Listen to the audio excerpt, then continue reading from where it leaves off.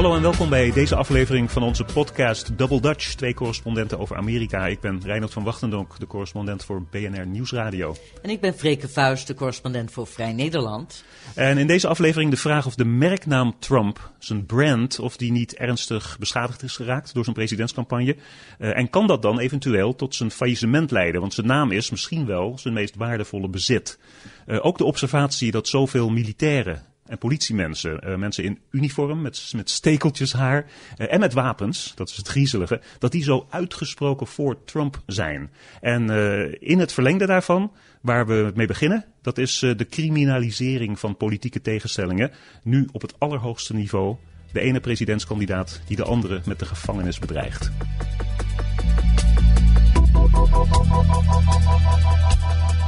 It's just awfully good that someone with the temperament of Donald Trump is not in charge of the law in our country. Because you'd be in jail. Secretary Clinton.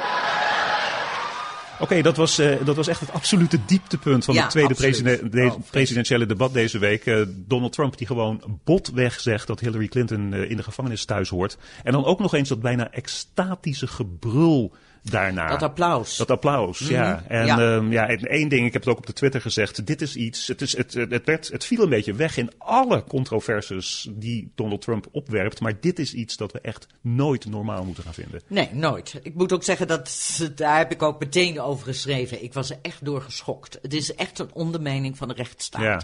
En ik bedoel, mensen zeggen altijd, ja, maar dit is Amerika en de instituten van de democratie, die staan wel stevig. Ja, en die houden elkaar in evenwicht. Maar als je dat gaat uithollen van binnenuit, als je dus in feite ook zegt dat de FBI en het ministerie van Justitie corrupt zijn, want die hebben namelijk gezegd dat er geen enkele basis is om haar strafrechtelijk te vervolgen. Ja.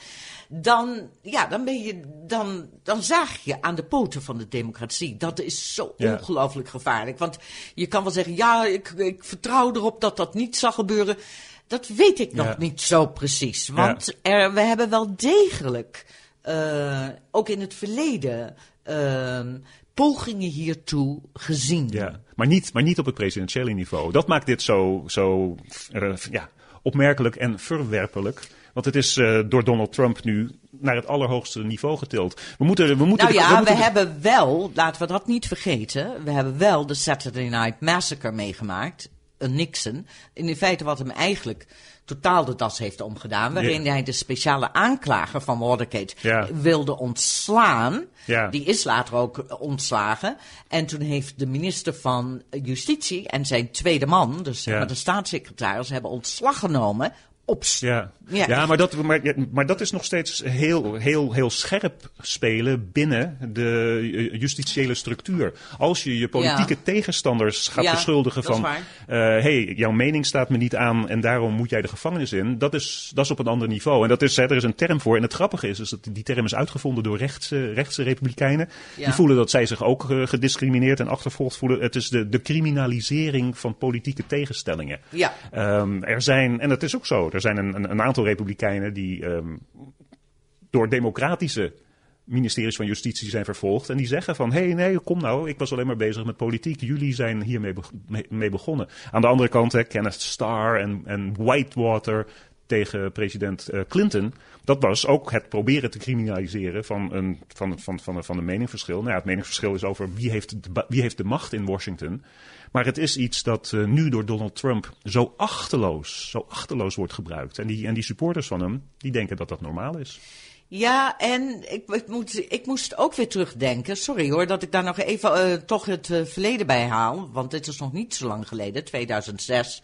in George W. Bush, zijn tweede termijn. Toen zijn er 7 federale openbare aanklagers ontslagen. En ze zijn ontslagen omdat ze niet wilden stemfraude onderzoeken, want er was geen enkel bewijs voor. Of niet bereid waren een democratische tegenstander strafrechtelijk te vervolgen, omdat er geen bewijs voor is. Dat is toen ook een enorm schandaal geworden. Ja. En zijn Bush's minister González, Alberto González, die heeft minister van Justitie heeft ontslag moeten nemen. Heeft zelfs geleid tot ook de terugtrekking van Karl Rove als chef staf van het Witte Huis. Er zijn dus voorbeelden te vinden waarin dit niet op een vergelijkbare manier is gebeurd, maar dit is zeker geprobeerd. Zeker. En dat hebben we altijd kunnen indammen, want wat als de president in het Witte Huis het zelf doet?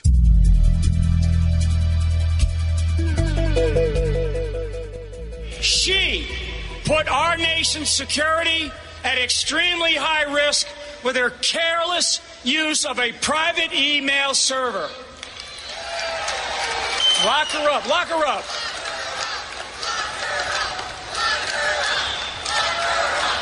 And damn right. Generaal Michael Flynn, dat is een hele fanatieke supporter van Donald Trump. En die doet eigenlijk hetzelfde als wat zijn baas doet.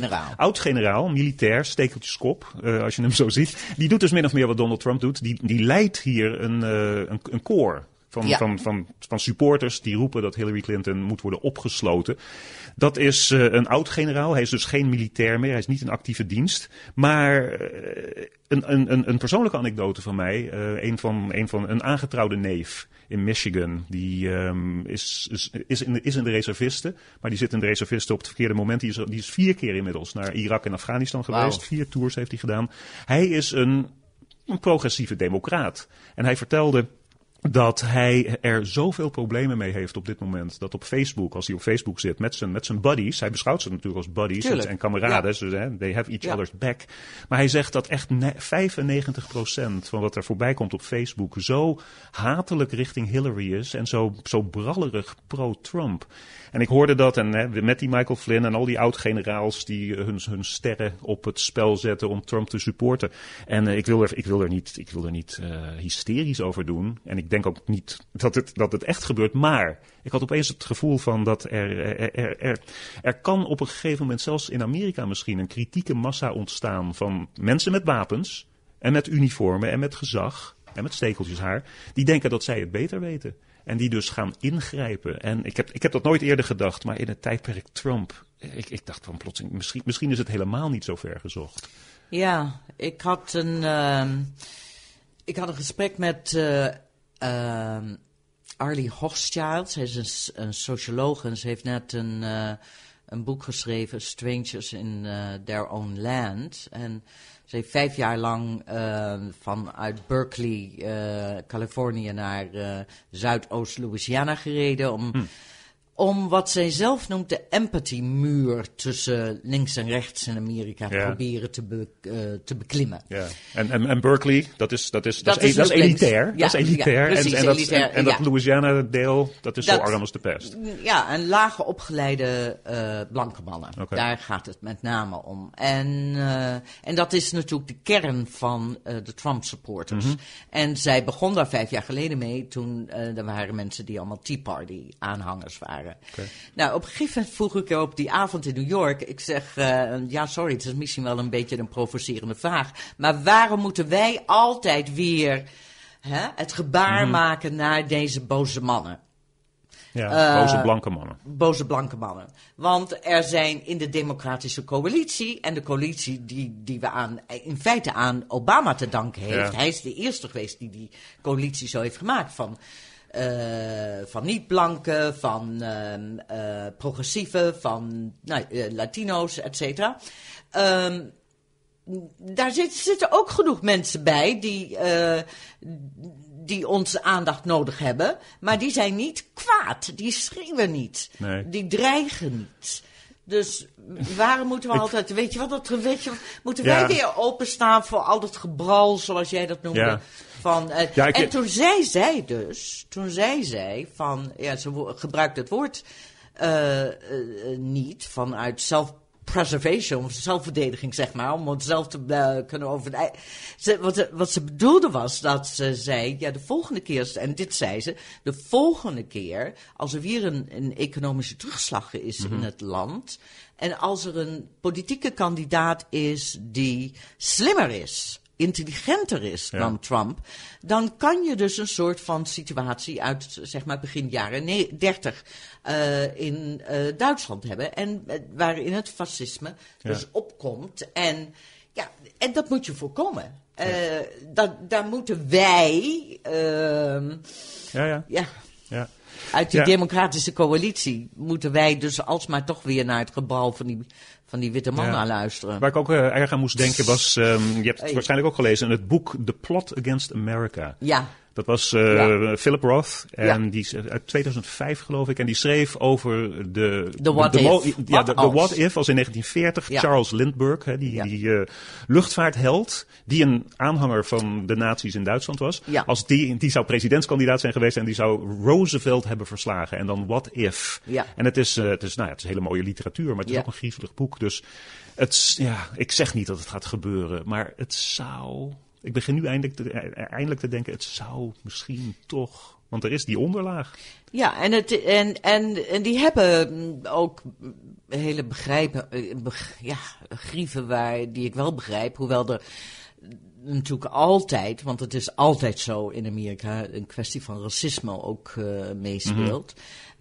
Ik denk dat ze ook heel bang zijn voor de economische toekomst. Want mannen die met hun handen werken voelen de dreiging van robots, et cetera, veel meer nog. Ja.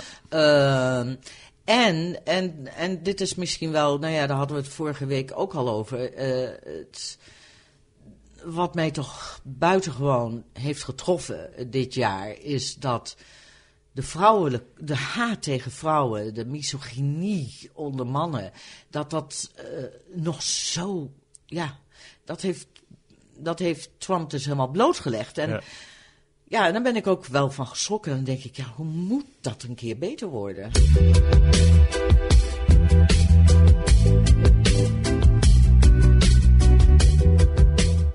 So when he says his brand is worth many billions of dollars and you guys come in at a much lower number, is he just making that up?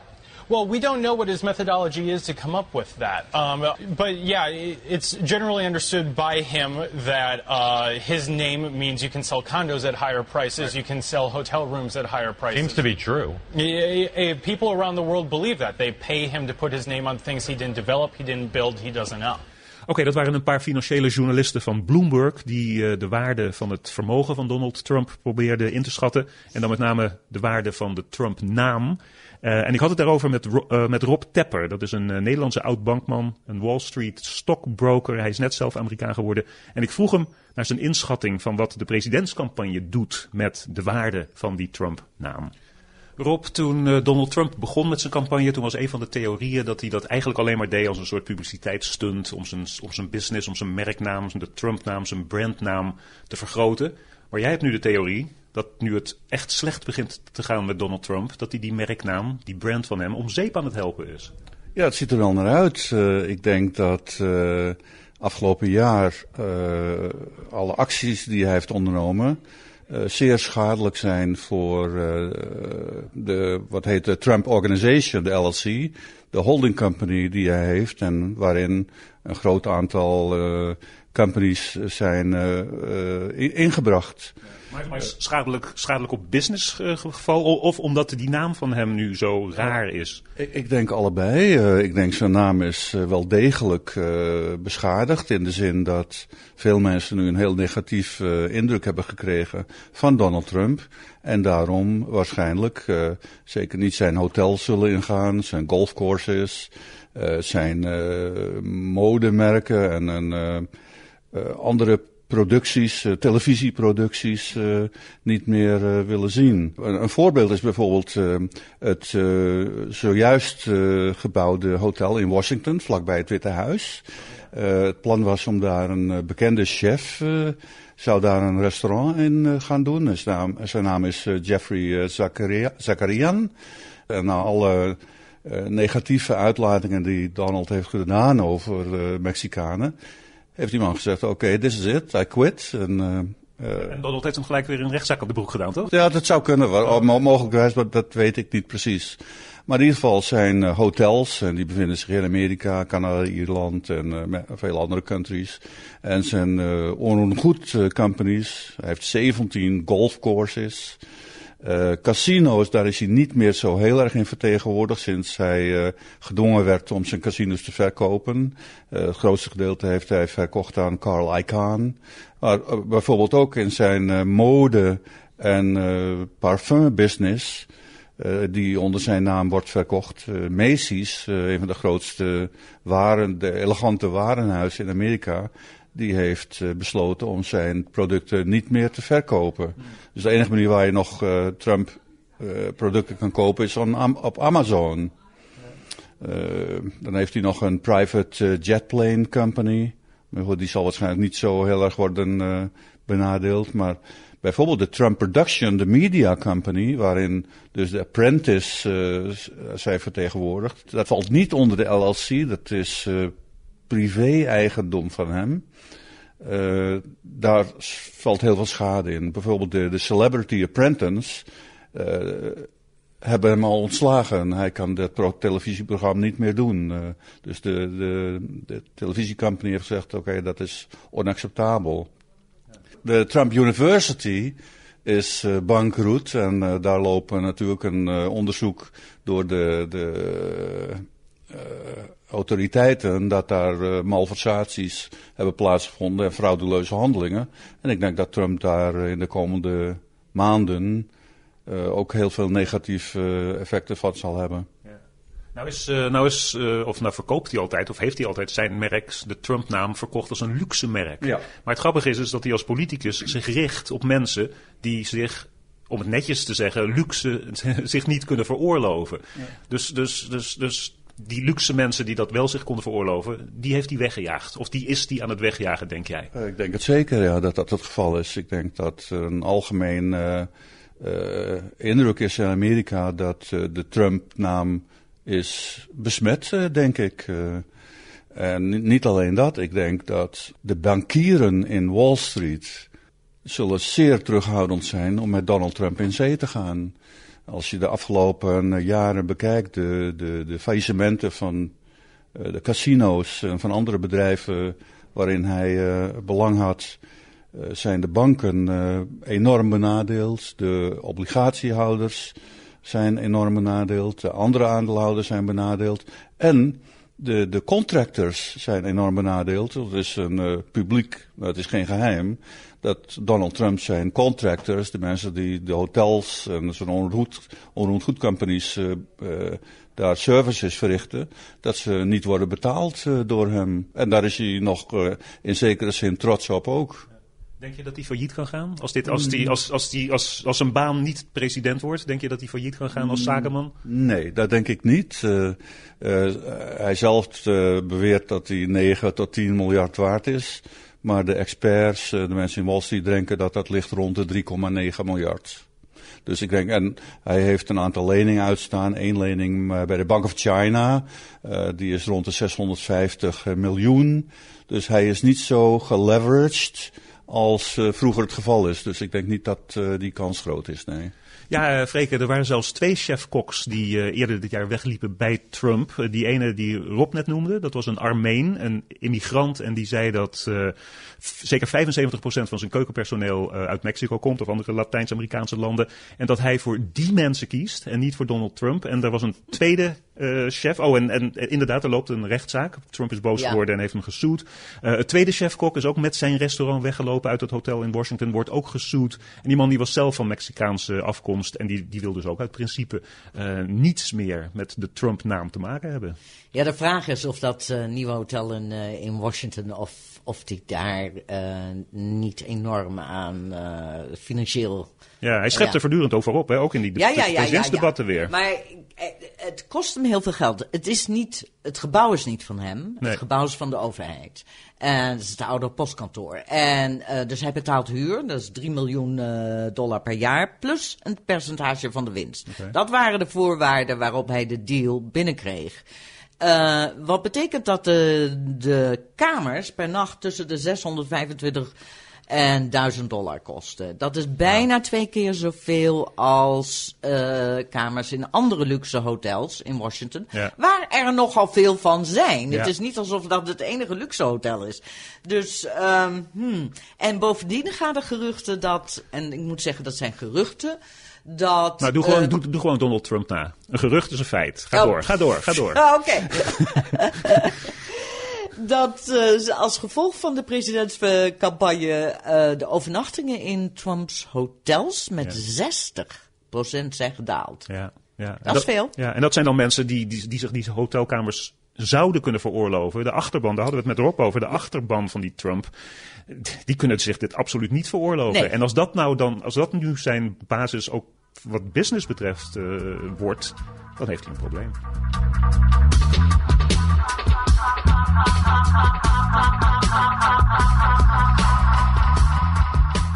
De verrassingen van de week, Freke.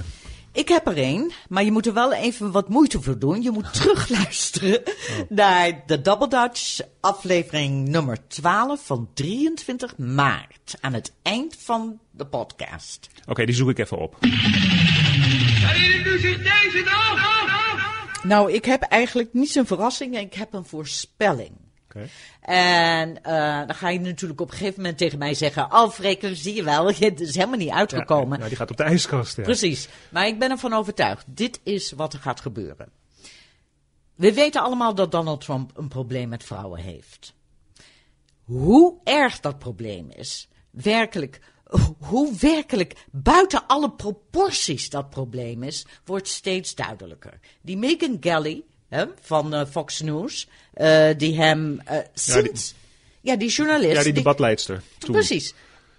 Vanaf het eerste debat, was in augustus vorig jaar, daar zit hij nog over te klagen. Te miepen, ja. Dus, wat is mijn voorspelling? Donald Trump wordt een keer geconfronteerd met een vrouw, en misschien is het Hillary Clinton, maar het kan ook best iemand anders zijn. En dan vliegt hij totaal uit de bocht. Omdat het een vrouw is die niet als een lekker ding weg kan zetten. Die dat niet pikt. En wat gebeurt er dan? Dan gaat hij zeggen dat ze maar zoals ze dat vreselijk in het Nederlands zeggen, een beurt moet hebben. Oftewel, aangerand. Ja. Oké. Dat is mijn voorspelling afgelopen. Tijdens het eerste presidentiële debat. Terwijl wij denken dat Amerika niet nog lager kan zinken. Afgelopen met Trump. Mag je hopen. Ja, absoluut. Ik weet het wel zeker. Oké. Wauw, dat is de moeite waard. We zijn nu weer terug live. Eerst even voor de jeugdige luisteraars. Dat was ook even een stukje Radio Veronica. Van 40 of 50 jaar geleden. Maar een hele knappe, frappante voorspelling. I told you so. You told you so, ja. Dat mag je eigenlijk niet zeggen. Nee, maar het is een beetje ongepast. Ja, het is een beetje ongepast. Dat ben ik ook wel met je eens. Maar het feit dat ik het had over... dat ik zal zeggen tegen een vrouw, ze verdient een beurt of wel aanrandingstaal zal gebruiken. Ja, dat zat in die video waar hij nu zo ontzettend veel problemen mee heeft. Aanranden, ongewenste seksuele intimiteit. En dat eerste presidentiële debat, waar we het over hadden, daar struikelde hij over, of daar werd hij in de val gelokt, door een vrouw of met een vrouw, die Miss Universe. Dus je hebt het echt aangekondigd. En nou wil je een medaille. Ja, graag. Oké. Nee, ik vind... En jij? Knap. Nou, ik heb iets veel lichters. En het is niet echt een verrassing. Maar ik moest lachen om een ingezonden brief in onze regionale krant. Dus we trekken het even heel lokaal. De rare spanningen die er bestaan in Amerika over Donald Trump, door Donald Trump. Ik ga het deels in het Engels voorlezen. Die ingezonden brief van een boze anti-Trump supporter. To the editor. Because of my unsupportive feelings about Donald Trump, I chose to display a sign in my yard saying, Donald Trump is a vulgar pig. On my property in lovely Lenox. Dat is een stadje ietsje verderop hier. Just past this sign, still on my property, are a pair of newly restored 8-foot granite posts waiting for their new painted gate. Dus zij heeft 2 pilaren bij haar oprijpad. Okay, yeah. Daar komt een hek tussen. But you guessed it, one post was defaced in large black magic marker with Trump Tower written across it. This cowardly act, deze laffe daad bij a Trump deplorable, obviously was done under the cover of the nighttime darkness. But this is only part of the story. En toen barstte ik echt in lachen uit. Want het is natuurlijk, je moet dat nu natuurlijk ook niet doen. En ik heb zelf hakenkruisen in mijn tuin gehad. Dus ik voel een heel klein beetje, maar ik vind het wel geestig. en je moet waarschijnlijk ook waarschijnlijk niet zeggen, Donald Trump is een vulgar pig. Oké, goed. Maar goed, dus equally infuriating when I decided to report this crime to the Lenox Police Department. The officer on duty, after hearing my complaint, laughed in my face. Lachte me uit.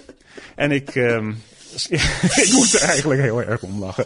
Maar dus zo diep zit de wrok. Niet alleen van die boze blanke mannen waar je het over had in South Louisiana. Maar andersom van mensen die zo de pest hebben aan Donald Trump. Dat ze de nuance en...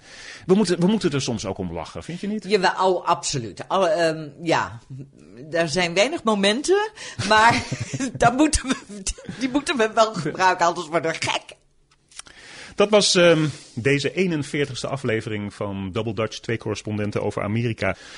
Ons e-mailadres doubledutch@bnr.nl. En volgende week zijn we er weer. Ik ben Reinoud van Wachtendonk, Amerika-correspondent voor BNR Nieuwsradio. En ik ben Freke Vuijs voor Vrij Nederland. En tot de volgende week. I fought for my country in Kosovo and Iraq. And I've been a Republican all my life. But I'm the father of 3 girls. I can't stand hearing Donald Trump call women pigs, dogs, and bimbos. And I sure don't want my daughters hearing it. I want my girls to grow up proud and strong in a nation where they're valued and respected. Donald Trump's America is not the country I fought for. So I'm voting for Hillary Clinton. I'm Hillary Clinton, and I approve this message.